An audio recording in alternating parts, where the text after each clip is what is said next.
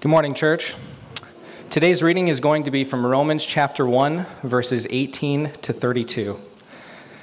For the wrath of God is revealed from heaven against all ungodliness and unrighteousness of men, who by their unrighteousness suppress the truth. For what can be known about God is plain to them, because God has shown it to them. For his invisible attributes, namely, his eternal power and divine nature, have been clearly perceived ever since the creation of the world, in the things that have been made. So they are without excuse. For although they knew God, they did not honor him as God or give thanks to him, but they became futile in their thinking, and their foolish hearts were darkened. Claiming to be wise, they became fools and exchanged the glory of the immortal God for images resembling mortal man and birds and animals and creeping things. Therefore, God gave them up in the lusts of their hearts to impurity, to the dishonoring of their bodies among themselves, because they exchanged the truth about God for a lie and worshipped and served the creature rather than the Creator, who is blessed forever. Amen. For this reason, God gave them up to dishonorable passions. For their women exchanged natural relations for those that are contrary to nature. And the men likewise gave up natural relations with women and were consumed with passion for one another, men committing shameless acts with men and receiving in themselves the due penalty for their error. And since they did not see fit to acknowledge God, God gave them up to a debased mind to do what ought not to be done.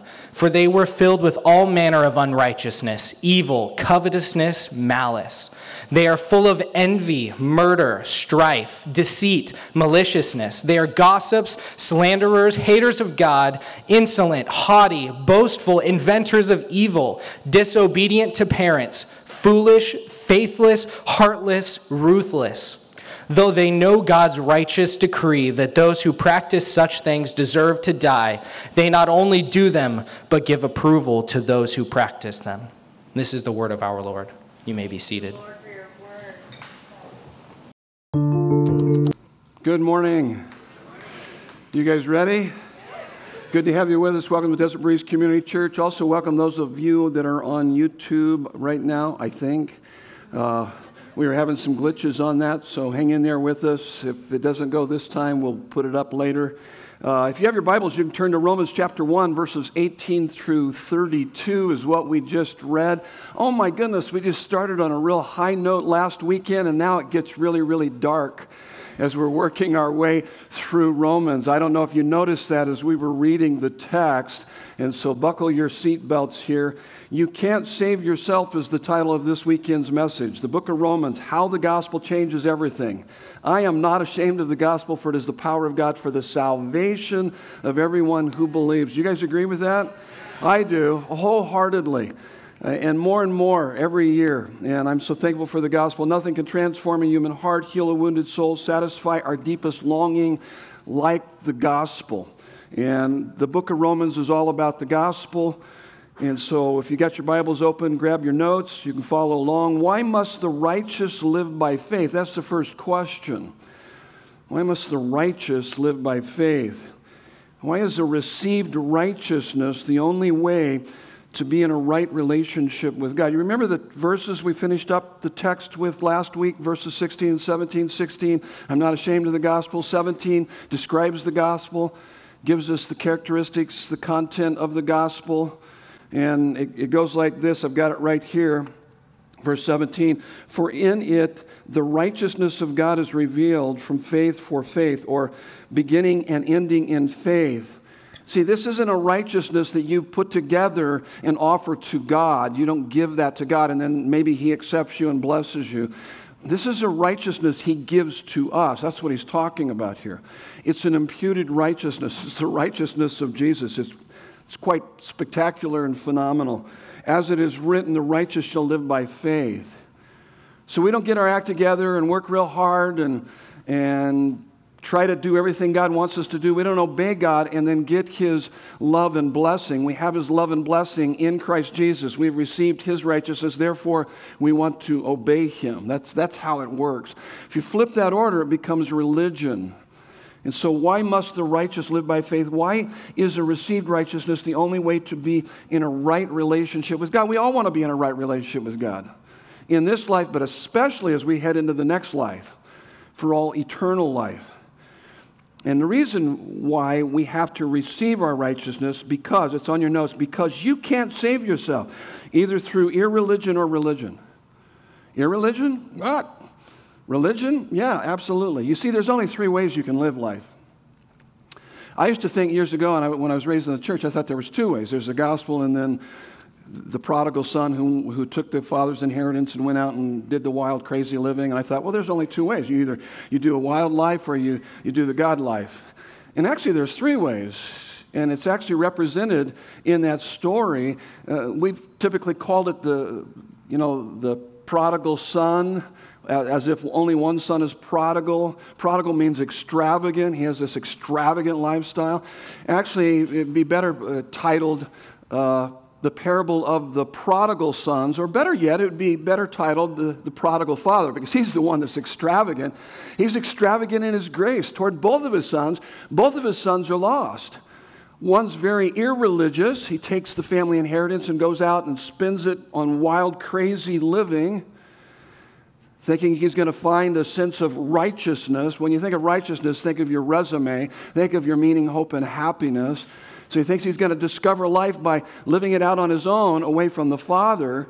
But the other son is the religious son, and he leaves the father without leaving the farm, and he thinks he's going to earn this right standing with God. So you could put it like this. So you got 3 ways you can live. The gospel, the righteous shall live by faith. You're either living that way, or you're doing the irreligion kind of gig. You're chasing after self-discovery, breaking all the rules or making up your own rules. That's the younger brother. Or you're doing the religious route. That's moral conformity. You're trying to keep all the rules. You're trying to earn your right standing with God. You can never do that. That's the elder brother. He was pretty bitter, very self-righteous, holier than thou. So I think you're tracking with me here. It's just you can live one of those 3 lives. And oftentimes I've seen the church invite people from an irreligious life into a religious life. That is not the gospel. They totally miss it. So you got the gospel, irreligion, religion. Now what's fascinating about this is he just finishes up by telling us, I'm not ashamed of the gospel. He tells us that the gospel is about not an earned righteousness, but a given or an imputed righteousness from God. God gives us a righteousness. And then he goes right into coming after the irreligious by saying, oh, by the way, you can't save yourself. And he addresses from verses 18 to 32 the irreligious. But just wait, chapter 2 of Romans, he's going to come after the religious. So look at your notes here. Paul will spin from Romans 1:18 to Romans 3:20, showing us why we need God to give us righteousness. It's a gift righteousness. Why we can't attain it, earn it, or deserve it ourselves. It will present to us a very dark picture of humanity. It is in this dark picture of humanity that the glory of the gospel of Christ shines all the brighter. Now, in the coming weeks, the book of Romans will disturb the comfortable, the proud, and it will comfort the disturbed, the humble. By the way, I just need to say, this is a PG-13 message, because eventually we're going to have to talk about sex. Ooh, a couple of you just woke up right there. What? Did he say something? Sex? Yeah. So PG-13, just be aware of that. Now, this is what I believe. I believe that hard messages produce soft people, soft messages produce hard people. Our pulpits in America today are filled with soft messages. Therefore, we've got a lot of hard people in America that are very proud. And that's why I'm not afraid of the gospel. I'm not afraid of what we study. I love how we study here, because it's very easy for a lot of pastors to teach topical messages. Therefore, they can teach their pet topics, and they don't have to deal with the hard stuff. Because when you work through a text, guess what? You got to work through the hard stuff. This is the hard stuff we're going to deal with this morning. Important stuff. This is the life-transforming kind of stuff as we address it. And so hard messages produce soft people. Soft messages produce hard people. God opposes the proud, the hard, but he gives grace to the humble, the soft. Man, I want to be soft before God. I don't know about you. I mean, you guys agree with that? I don't want God to oppose me. I want God, and I need his grace. And to have His grace, all you need is need. You got to recognize that. You got to be humble before God. You got to be soft before Him. Now, here's the big idea that He's wanting us to understand as He transitions. After He kind of laid a good solid foundation on the gospel, He's basically saying God's wrath is being revealed and is deserved. In other words, all human beings apart from the gospel are under God's wrath. And He's going to make that point all the way up until Romans 3:20. So we got a few weeks of this. All human beings apart from the gospel are under God's wrath. And so here's how the outline's laid out. Take a look at your notes here. So introduction, God's wrath is being revealed and is deserved. That's kind of the summary statement, verse 18. And then he unpacks it in verses 19 through 25. He's going to answer the question, why is God's wrath being revealed? And then in verses 26 through 32, the rest of the text all the way to chapter 2, he's going to answer the question, how is God's wrath being revealed? That's where we're going. Okay, you guys ready? We need to first pray, though. Would you bow your heads with me? Let's just take a moment before God, and let's ask for His help. I'd like for you to pray Psalm 139, 23 through 24, in Psalm 86, 11. I'm going to say these words, and I want you to say these words in your heart to God. If you mean it, if you want Him to make you soft, to be humble before Him, you want Him to speak to you this morning. So we pray this morning, search me, O God, and know my heart. Try me and know my thoughts. See if there be any grievous way in me, and lead me in the way everlasting. Teach me your way, O Lord, that I may walk in your truth. Give me an undivided heart that I may fear your name. In Jesus' beautiful name, and everyone said, amen. So take a look at this. Introduction, God's wrath is being revealed and is deserved. That's based on verse 18. Now, when you think of God's wrath, what comes to mind? I think a lot of people cringe because I think they have a wrong definition of God's wrath. God's wrath is not like sinful human anger or wrath. God does not lose His temper, fly into a rage, or is ever malicious, spiteful, or vindictive. In fact, here's your first fill in the blank on your notes. God's wrath is His settled opposition to ungodliness and unrighteousness motivated by His love for us. I don't think you can have true love apart from righteous indignation. Notice how I said that, not unrighteous indignation. I think if you have real love, you're going to exercise righteous indignation appropriately. I mean, when you see a loved one hurting themselves or hurting others, you should get angry. There should be a righteous indignation. That's what we have with God. Take a look at verse 18. For the wrath of God is being revealed from heaven against all ungodliness and unrighteousness of men, who by their unrighteousness suppress the truth. So God's wrath is revealed toward people who have decided to live for themselves rather than to live for God. That would be ungodliness, and others, that would be unrighteousness. They suppress any truth that challenges their self-centeredness. Mark 12, 29 through 31, it's known as the Great Commandment. You guys are familiar with the Great Commandment? Love God with all your heart, soul, mind, and strength. Love your neighbor as yourself. So loving God would be godliness. Loving God with all your heart, soul, mind, and strength, that would be godliness. God wants us to love Him. I mean, think about this. He created us as objects of His love. So He says, hey, your first goal in life should be to love me back because I'm going to pour all my love into your life. So I want you to love me back. I want us to have a love relationship. And then out of that, you'll be able to love the people in your life. That will be righteousness. The opposite would be ungodliness, loving anything more than we love God, and unrighteousness, not really loving people as we should because we don't have that capacity to love them like we should because we're not drawing that from God. So damaging our vertical relationship damages our horizontal relationships. So if we have ungodliness happening vertically, horizontally, we're going to have unrighteousness. That's what we see happening in our culture today. Subverting our relationship with God has an effect on our relationship with each other and creation. We see that unraveling in Genesis 3. So here's how we could say it. You've heard me say it many times before. All human problems are ultimately symptoms. That's unrighteousness. The cause is our sinful separation from God. That's ungodliness. And the solution is the gospel. The solution is the gospel. True love detests what destroys the beloved. You guys agree with that? True love detests what destroys the beloved. Nearly a century ago, an old dead theologian, E.H. Gifford, wrote, "Human love here offers a true analogy. The more a father loves his son, the more he hates in him the drunkard, the liar, the traitor." Anger isn't the opposite of love. Hate is. And the final form of hate is indifference. So if you love someone, when they hurt themselves or hurt others, you're going to be angry. There's going to be a righteous indignation. And that's totally appropriate. Now, we need to talk a little bit more about the wrath of God so that we have an understanding of his judgment. When you think of wrath, think of his justice, his judgment. And so there's three different ways that God's wrath is revealed.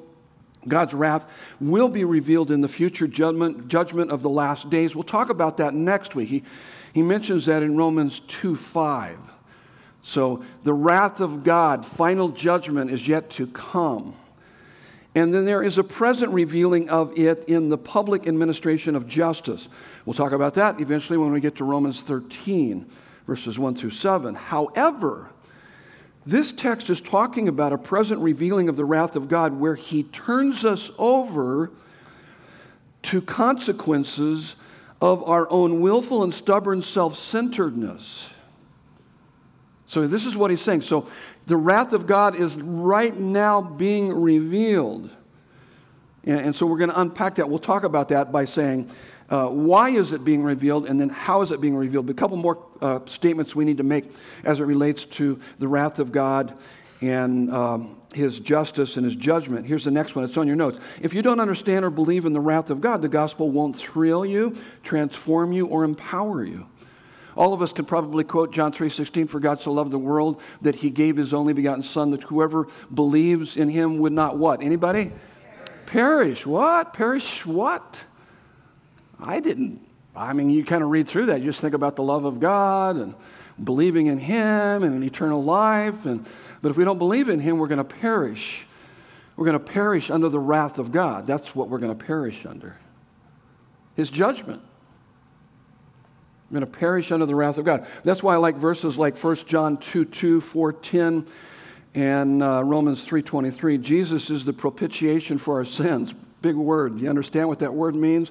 It means this. Propitiation means that God's wrath is turned away from us and we are restored to a place of favor and friendship with God, because all of that wrath that was directed towards us was placed on Christ on the cross. Remember when he was in the Garden of Gethsemane and he prays out to the Father and says, "Let this cup pass from me." What was the cup? It was the cup of God's wrath, the cup of God's judgment.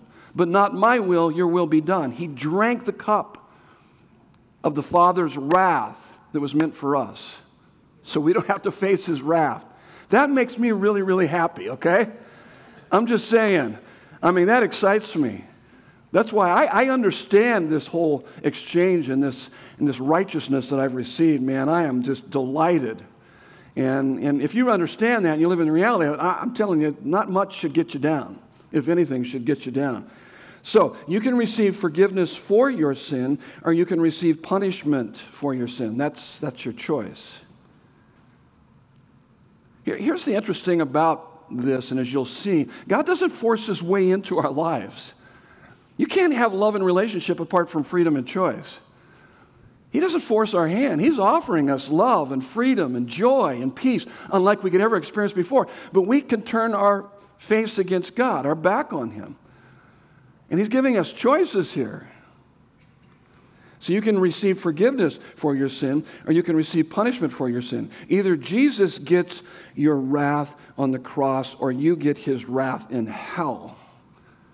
Those are the two choices that the Bible gives us. I know that's not a popular message in America today. Not many pastors or preachers talk about that. And yet we need to hear that. Because I'm telling you, that is what gives me the indescribable, indestructible joy that I have. Because I know what I've been saved from. I was terribly lost. He's continuing to save me. He has set me free from the penalty of sin. He's in the process of setting me free from the power of sin. And one of these days, he's going to set me free completely from the very presence of sin. And that will be with him for all eternity. I am so thankful for that. See, that's what stirs that love and excitement. And that's what, as I said, if you don't understand or believe the wrath of God, the gospel won't thrill you, transform you, and empower you. That's why it doesn't have the effect that it should have on people's lives, because it's not being taught what we truly have in the gospel. Here's the next one. So we got to talk a little bit about the doctrine of judgment and eternal punishment, because this is what we're talking about here all the way to chapter 3, verse 20 is what Paul's talking about here. So the doctrine of judgment and eternal punishment is important for two reasons. When you lessen the penalty for a wrong, you make the wrong less serious and the person wrong less serious or less important. You guys tracking with me? You got to understand that.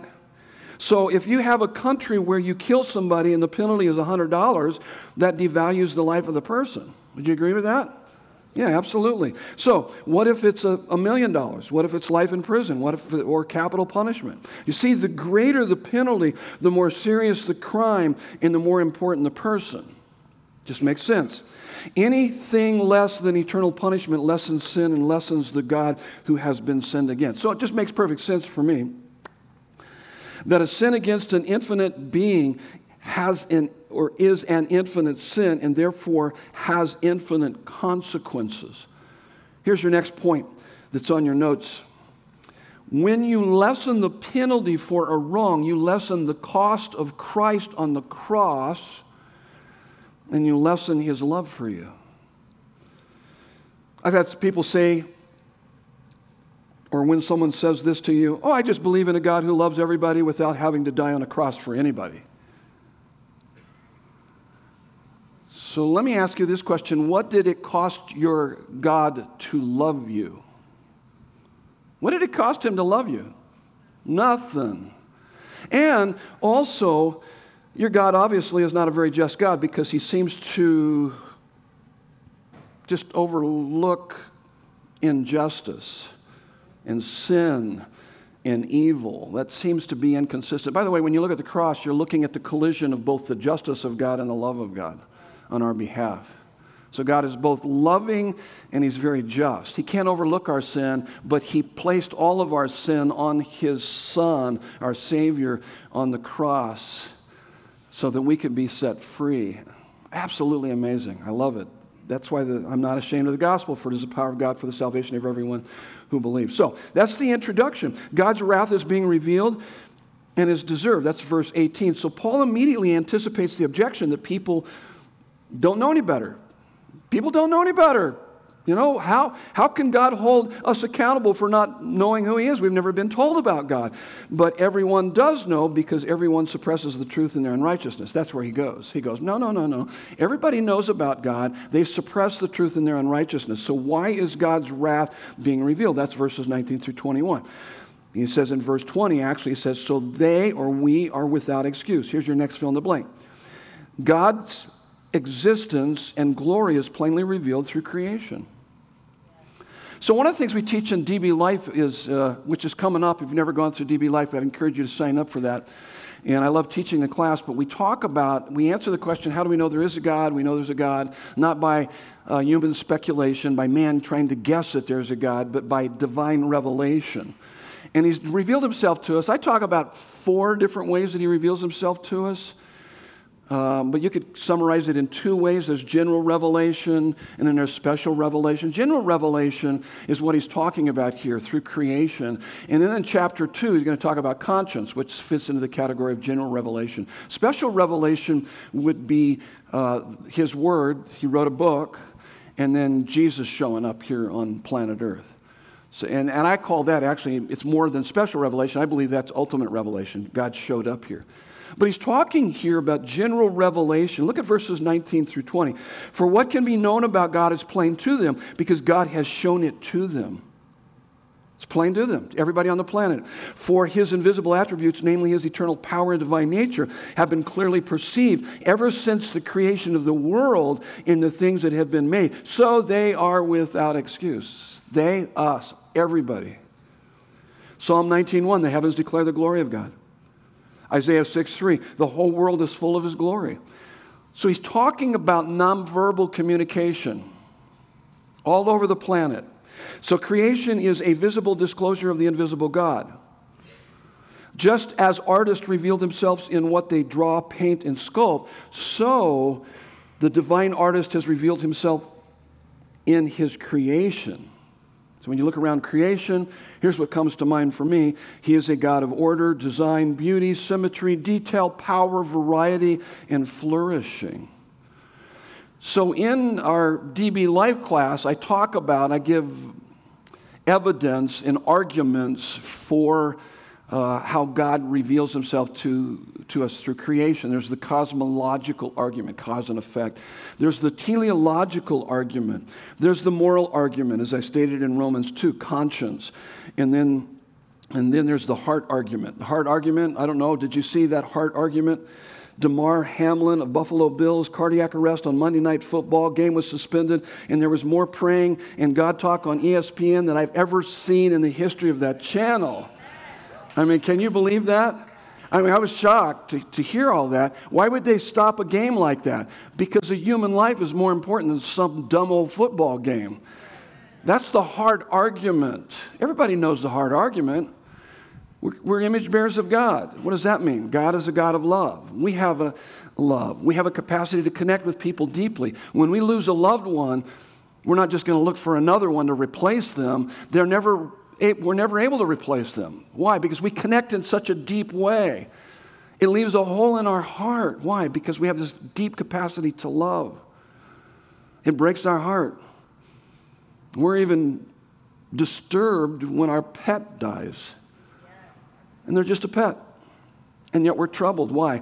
Because we are loving creatures created in the image of God who loves. That's the hard argument. Let me give you another argument, cosmological argument. All science proceeds on the assumption that inorganic life cannot produce organic life. You don't get a squirrel from a rock, okay, is really what it's saying. Yet if there is no personal creator, then life must have happened by chance. Well, that's impossible.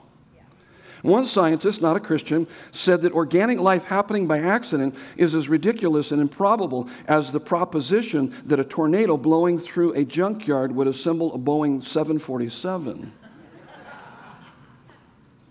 That's Sir Fred Hoyle, The Intelligent Universe. So nobody can claim innocence because nobody can claim ignorance, is what he's saying here. Our problem is not mental, it's not intellectual. It's moral. I had some family members a number of years ago say, well, he'll never come to Christ because he's just too intellectual. No, I don't buy that. It's not an intellectual issue. It's a moral issue. There's plenty of information for any thinking person to investigate it. I mean, he just committed intellectual suicide. That's his problem. And it's a moral issue. I mean, we know there is a God. We just don't like him telling us what to do. That's our problem. That's the bottom line. And so what happens is that when we suppress the truth in unrighteousness, he's going to describe here this downward spiral that begins to take place. And it's very consistent with what happened to Adam and Eve in Genesis chapter 3. This downward spiral. I resist, I push away the truth in unrighteousness. This is what it looks like. Here's the next one. We refuse to honor and thank God as the source and center of our lives. Verse 21, for although they knew God, they did not honor him as God and give thanks to him. So, there is a creator in whom we are completely dependent on and accountable to. How do we show that? We honor him. That word honor means to glorify him. And we thank him. That means to be grateful. So what exactly does that mean? I mean, we just go throughout the day and okay, God, I give glory to you and I thank you for this and that and whatever. No, it's not so robotic. We're talking about a relationship with the living God. This is what he's talking about here.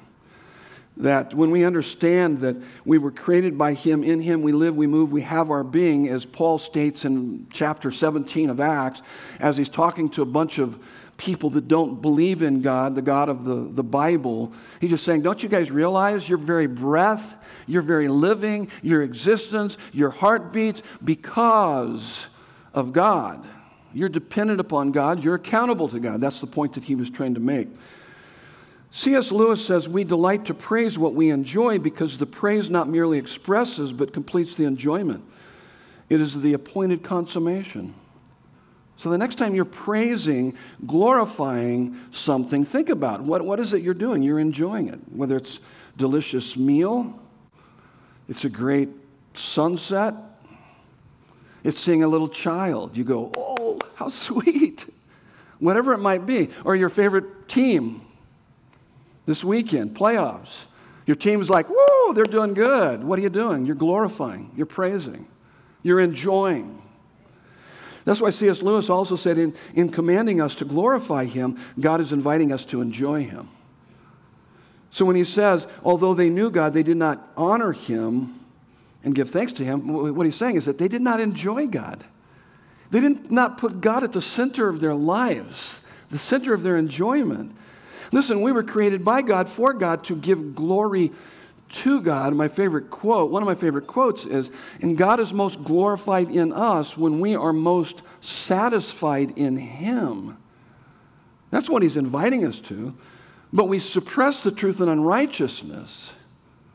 So we don't glorify him, we don't praise him. Sin is what we do when we're not satisfied with God. We begin to turn away from him. We actually have this crazy thinking that we're going to actually find greater satisfaction in created things over and above the Creator. You see, holiness is being so happy in God that sin loses its appeal. Being happy in God? Yeah. Honoring him and thanking him. Glorifying him and being grateful to him. So when you look at Genesis chapter 3, what was the first thing that happened between Adam and Eve? Well, the serpent showed up and said, did God really say that you can't eat of this tree? He's a little bit snarky, sneering, getting them to question God's commandments. And then she kind of gives a response, which is not accurate to Scripture, like she had forgotten what God had commanded. And then the serpent responds by saying, you're not going to die. So what does he do? He's attacking the commandments of God and the character of God by getting them to doubt God's goodness. He's holding out on you. He doesn't have your best interest at heart. You're not going to be happy by obeying God. You're missing out. He's holding out on you. So that's where it starts. And so what do we do when we do that? We begin to not glorify God. We begin to not praise him. We turn away from him. We turn our back on him. It creates this spiritual alienation because we're not giving him his rightful place. He created us, and he's also redeemed us. Oh my goodness, we should be rejoicing over that. We should be giving glory to him, finding our deepest satisfaction in him, but we don't. We doubt. We doubt we're going to be that happy by doing that, and we begin to turn our back on him. This is what's happening here. This is part of that downward spiral. And then we become futile in our thinking. Here's your next couple fill in the blanks. We become futile in our thinking, and our foolish hearts become darkened. We think we're smarter than God. We think we're more loving than God. Look at verses 21 through 24. But they became futile in their thinking, and their foolish hearts were darkened. Check this out, verse 22. Claiming to be wise, they became fools. Did you know that we have a lot of our liberal universities are packed with professors that claim to be wise but are fools? I mean, that's our culture currently. And exchanged the glory of the immortal God for images resembling mortal man, birds and animals and creeping things. Does that sound weird to you? Well, it shouldn't. This NFL playoff weekend with stadiums filled with worshipers giving religious devotion to Seahawks and Jaguars and Ravens and Dolphins and Bengals. I mean, we exchange the glory of God for birds and animals and creeping things. I mean, we see it happening week in and week out.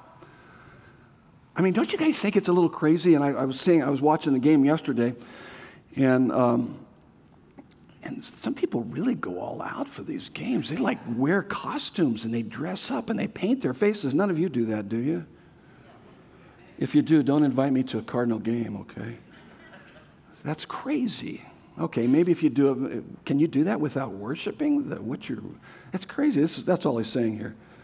It's kind of interesting. Verse 24, therefore God gave them up in the lust of their hearts to impurity and to dishonoring of their bodies among themselves. We're going to save that verse for a little bit later. And so Genesis 3, it starts with unbelief. They're doubting God's goodness. And then I think this is pride, substituting ourselves for God. We think we're smarter than God, more loving than God. What does that look like in our culture today? What does that pride look like in our culture today? How about this? You've heard me say this many times before. Follow your heart. I just follow my gut. I just saw that. I was channel surfing the other day, and I saw that The Rock, the big, strong dude. What's that guy's name? Yeah, you got it. But yeah, he was like, I just follow my gut. Well, that's insane, okay? I don't care how strong you are. That's idiotic. That's dumb. That's pride. You better be following God. You better look to Him. That makes no sense. Follow your heart. Be true to yourself. You do you. You decide right and wrong for yourself. Make your own plan. Make your own purpose. By the way, hey, you know this. You didn't create yourself. You can't come up with your own purpose. And we just did a whole series on biblical worldview. You either have a biblical worldview or you have your own worldview. Your own worldview and biblical worldview, your worldview basically answers the question of, hey, where did we come from? What's our purpose? What went wrong? What's the solution? What's our future? And everybody's answering that in some way. If you're not answering that according to the Bible, guess what? Jesus said in Matthew 7, you're building a sandcastle. And it's just a matter of time. The wave's going to come and flatten it. So if you're saying, I just follow my gut, I follow my heart, guess what? You're building a sandcastle. That's what he's saying here. That's insane. That's futile thinking. You got a foolish heart. That doesn't make any sense. And so you got unbelief, doubting God's goodness, pride. You begin to substitute, ourselves for God. You see this working its way out in Genesis 3. This is what he's talking about here. By the way, let me just say this. God's plan for your life is infinitely, eternally better than your plan for your life. So whatever you come up for, for a plan for your life is nothing compared to what he offers you. I'm telling you, listen. No one loves you like him. In his infinite wisdom and perfect love, he has established a plan for your life, both generally and also he has one individually, unique to you. Seek him with all of your heart. That's where you're going to flourish. I mean, he wants to protect you from the worst and provide the very best for you. He has your best interest at heart. He really does. But see, we begin to doubt that. Unbelief, doubting God's goodness, pride. I'm going to take life into my own hands. I can figure this out on my own. And then it moves right into idolatry, loving anything more than God. It's the next point on your notes. We exchange the truth of God for a lie and worship and serve created things more than the Creator. Worship and serve created things more than the Creator. For all have sinned and fall short of the glory of God. What does that mean? We fail to live for God's glory. We fail to see how desirable and satisfying he is. We fail to rejoice in him and give our gratitude to him. We don't live a life like that. We're drawn to created things over and above the Creator. Now, we will either worship and serve the Creator or something created. There's no other option on this planet, no other option. We are teleological beings. What that means, we have a sense of order, design, purpose, and so we have to live for something. Something has to capture your imagination, your heart's deepest loyalties and affections. You got to live for something. When you feel like life's not worth living, you put a bullet in your head. That's what people do when they commit suicide, when they overdose on drugs, or they just destroy themselves in reckless, crazy living. They have no sense of meaning and purpose. Everybody has to have a sense of meaning and purpose. We're teleological beings. Everyone, either consciously or subconsciously, looks to something and says, if I have that, fill in the blank. If I have that, my life has purpose, it has meaning, it has significance. My life will have been worth living if I have that. I'll know that I'm a somebody. Whatever that is what I worship and serve in an ultimate way. Now, there's an incredible range of idols. Anything can be an idol. Verse 24, it says, therefore, God gave them up in the lust. That word lust, the Greek word is epithumia. It's not what you might think it is. We immediately think it's something super negative, but it's just desires of our hearts, but literally means over-desire and all controlling drive and longing. The main problem of our heart is not a desire for bad things. I mean, it could be bad things, but it's really an over-desire for good things. It is our turning created things into gods. So I was thinking about my own life this morning, about how I've done that. I did that with my marriage. I had an over-desire for my wife. I elevated her above my relationship with Christ, tried to get from her what I should have been getting from Christ. I crushed her under the weight of my unrealistic expectations. Nearly wrecked my marriage. I did that with my kids. And then when they didn't behave in the way that I thought they should, I took some major hits.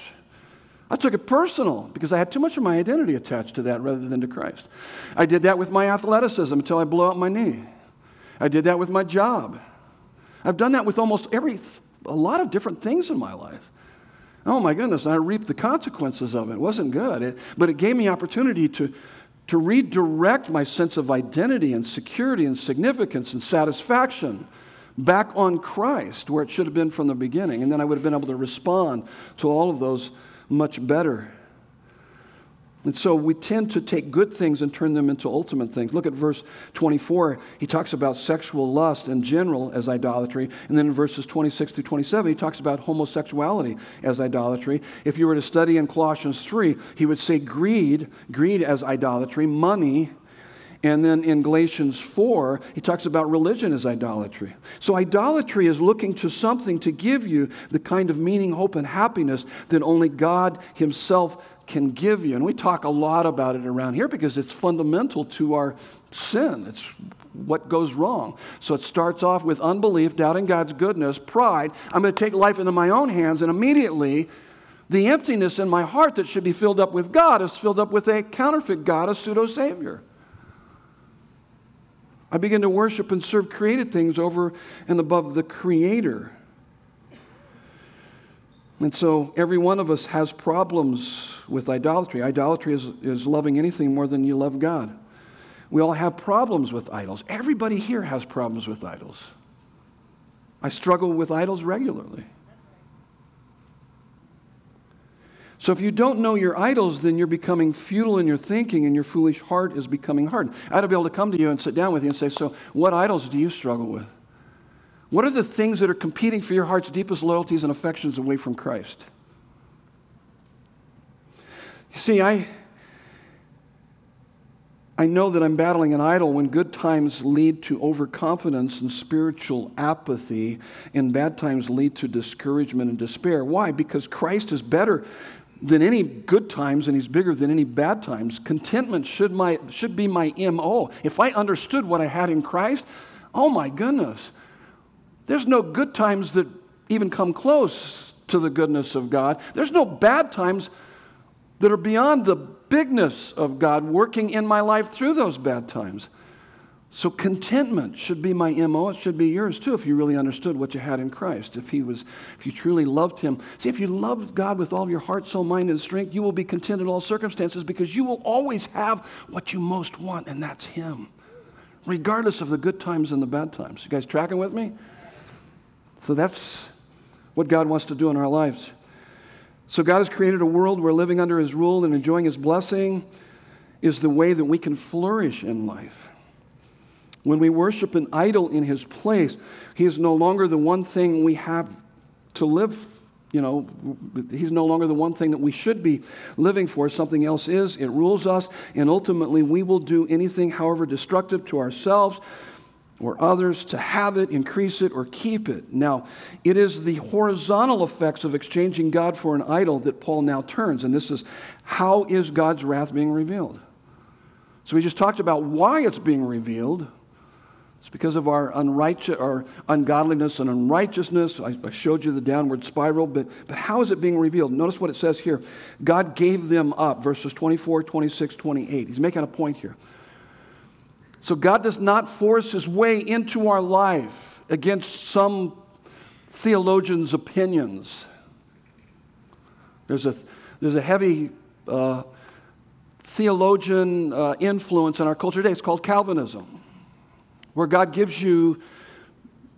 comes into your life and takes over your life beyond your resistance. That's not biblical.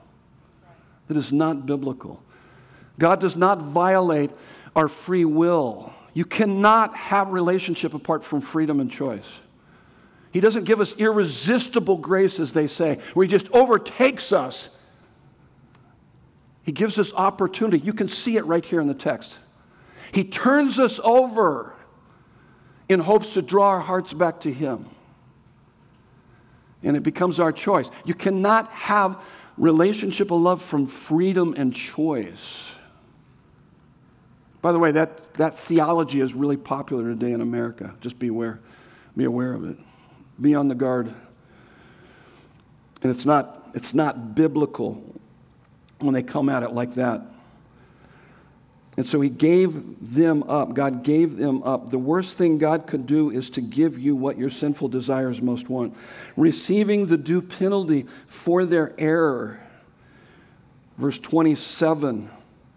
So the wages of sin is death. The consequences and wages of our sin is our own worst punishment. We self-destruct. So the complete disintegration of human life is what we have here in verses 26 through 32. They're mainly found in verses 26 and 32, but some are found earlier in the passage. Verse 21, 24. So here's your next fill in the blank. Intellectual and emotional confusion and frustration. So we become futile in our thinking, and our foolish hearts are darkened. I'm smarter than God. I'm more loving than God. He's holding out on me. He doesn't have my best interest at heart. So idols don't free us. Listen to me. Idols don't free us. They control us when we seek them. They disappoint us when we get them because it'll never be enough. We cannot fill that bottomless hole in our soul with anything other than God. So they control us when we seek them. They disappoint us when we get them, and believe me, they will devastate you when you lose them because you can't live without them. Because you've placed all your heart's loyalties and affections upon that idol, and it's gone. Your life's over. That's why people commit suicide oftentimes. Because they lost their sense of meaning, hope, and happiness in their idol. Their idol is gone. It's lost. So, my inordinate anger, anxiety, depression isn't coming from my bad circumstances, but from my looking to created things, idols, to give me only what Jesus can give me. I mean, here's the insanity of it, is the tragedy of humanity is that we strive for and fail to find what we could simply receive from God and enjoy. All the satisfaction, all the security, all the significance we would ever need. It's in Him. It's in Him, but we've got so many distractions here in America. So many things pulling at us, trying to convince us. You're not going to be happy obeying God. You're not going to be happy following Him. You're not going to be happy serving Him. And that insanity begins to take over. And then there's bondages and addictions. Now it's going to get really quiet.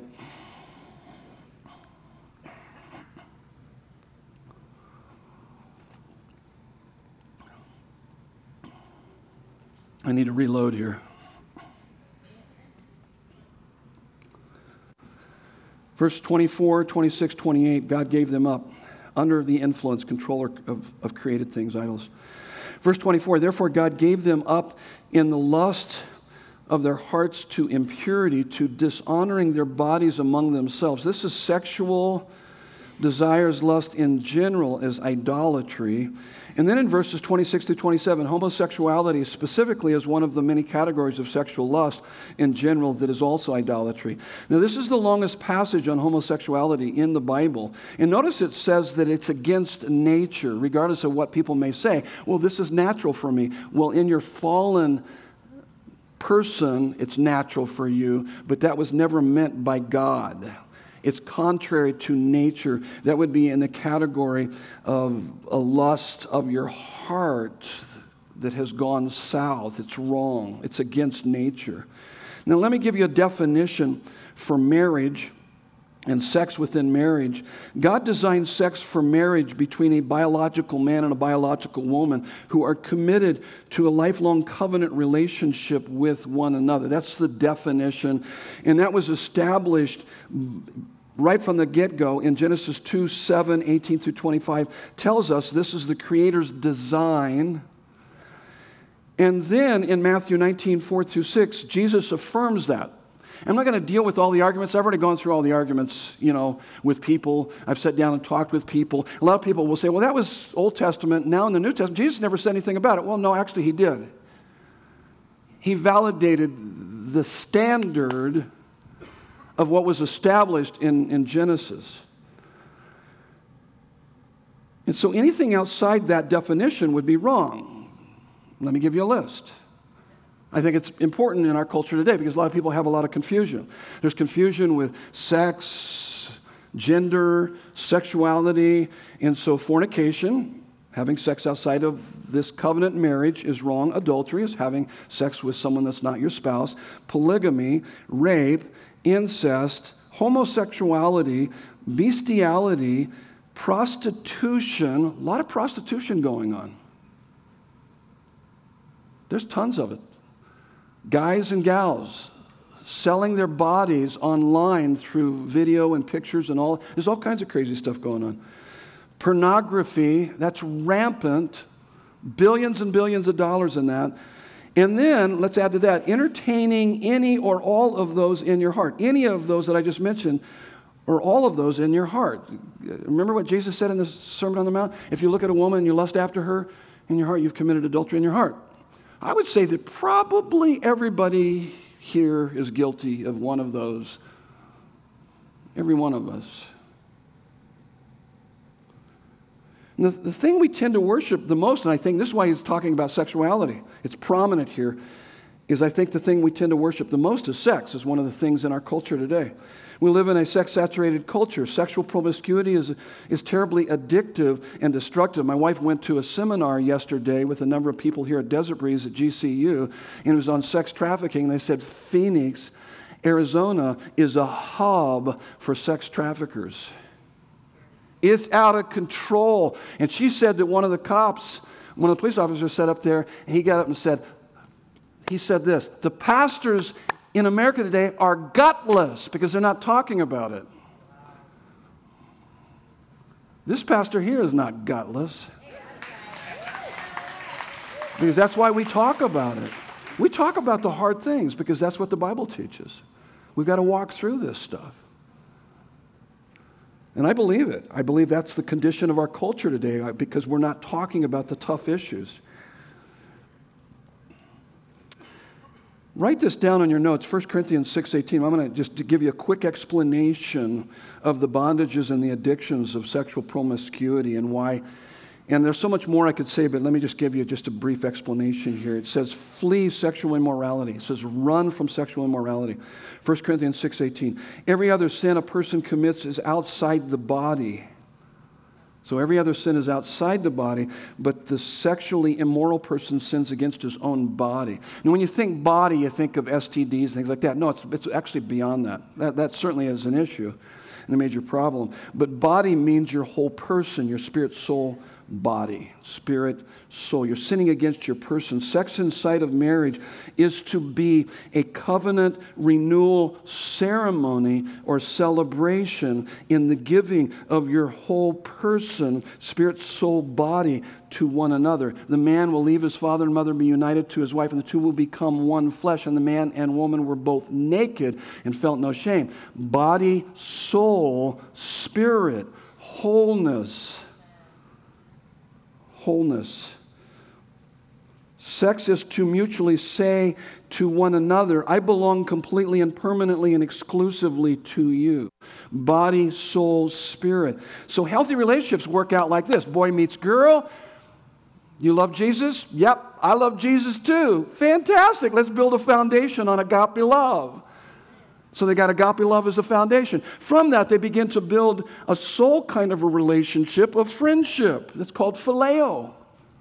So you got agape love, you got phileo, they become best friends, they get to know each other, they decide they're going to get married about a year or so later, and they consummate their relationship on their wedding night, eros, body.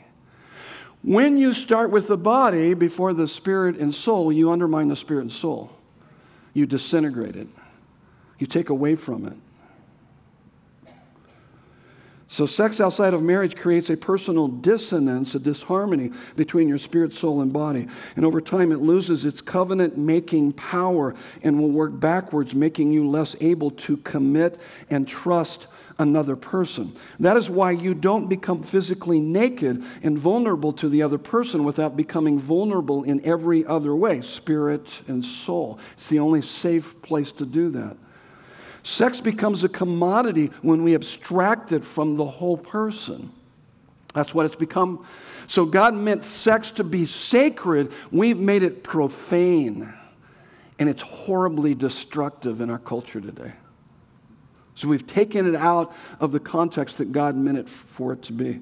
Sex outside of marriage is an exchange of products, not an exchange of whole persons. So let me just give you a quick example of this. Couples that cohabitate before marriage are not practicing for marriage, but for divorce. Because cohabitating increases your chances of divorce. I don't know how many times I heard couples say, well, we're just kind of practicing here. No, you're not. You're going to probably end up in divorce. And those are that's secular research, not Christian research. It tells us that.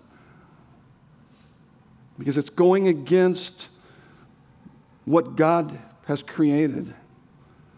You don't break God's rules, you break yourself against what He has established, His rules. So lust is about getting, love is about giving. So we're all guilty, but there is no sin that is a match for God's redeeming grace. I'm so thankful for that. I'm guilty. I'm sure probably everybody here is guilty, and yet, listen to me. That's why we're talking about the gospel. The gospel transforms our lives. I love the gospel. Because it's transformed my life. It continues to transform my life. We all need it in our lives. And so we can run to the Savior. And now the next one is decay of personal and social life. I gave you a whole list here. This is how he breaks it down, verse 29 through 31. Economic disorder, covetousness, social disorder, envy, murder, strife, deceit, malice, gossip, slanders, family breakdown, they disobey their parents, relational breakdown, gossip, slanders, insolent, arrogant, boastful, character breakdown, foolish, faithless, heartless, ruthless. I mean, that describes our culture. Now, just in case you start saying, well, I'm not like any of that, here's my last point right here. You're going to love this. Religious people who shake their heads and roll their eyes self-righteously are just as guilty of idolatry. Look at verse 32. Though they know God's righteous decree that those who practice such things deserve to die, they not only do them, but give approval to those who practice them. And then he's going to transition right into chapter 2, where he's going to come after the religious, okay? That's where we're headed. So, look at your notes. In the beauty of the world, we can see God's glory. There's no doubt about it. In the brokenness of the world, we can see God's justice. That's the wrath of God. As we see the beauty and the brokenness of this world, we are to run back to the place we see and experience God's mercy and grace, the cross.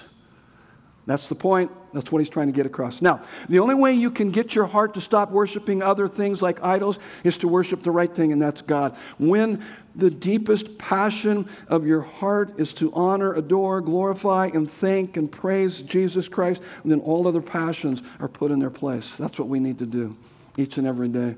So, next weekend, religion can't save you. So we talked about it this weekend. You can't save yourself. Religion can't save you either. Romans 2, 1 through 16. I'll be up front at the end of the service along with any available elders and leaders. If you're new, we'd love to meet you. If you need prayer, we'd love to pray with you. If you got any questions, we'd love to answer those questions for you. Would you bow your heads with me? Let's pray. So God, this is a hard-hitting message. And Lord, we're thankful for it because you love us so much. And when we find our deepest delight in our Lord and Savior Jesus Christ, we know that those idols won't control us. They won't disappoint us. They won't devastate us because Christ is the source of our identity, our significance, our security, and our satisfaction.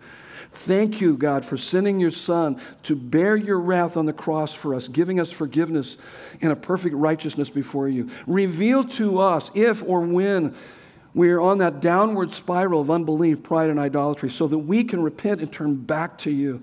May who Christ is and what he has done for us become more beautiful to our imagination and more attractive to our heart than anything else in this world. May you be most glorified in us as we are most satisfied in you. We pray in Jesus' beautiful name. And everyone said, amen. Love you guys. God bless you.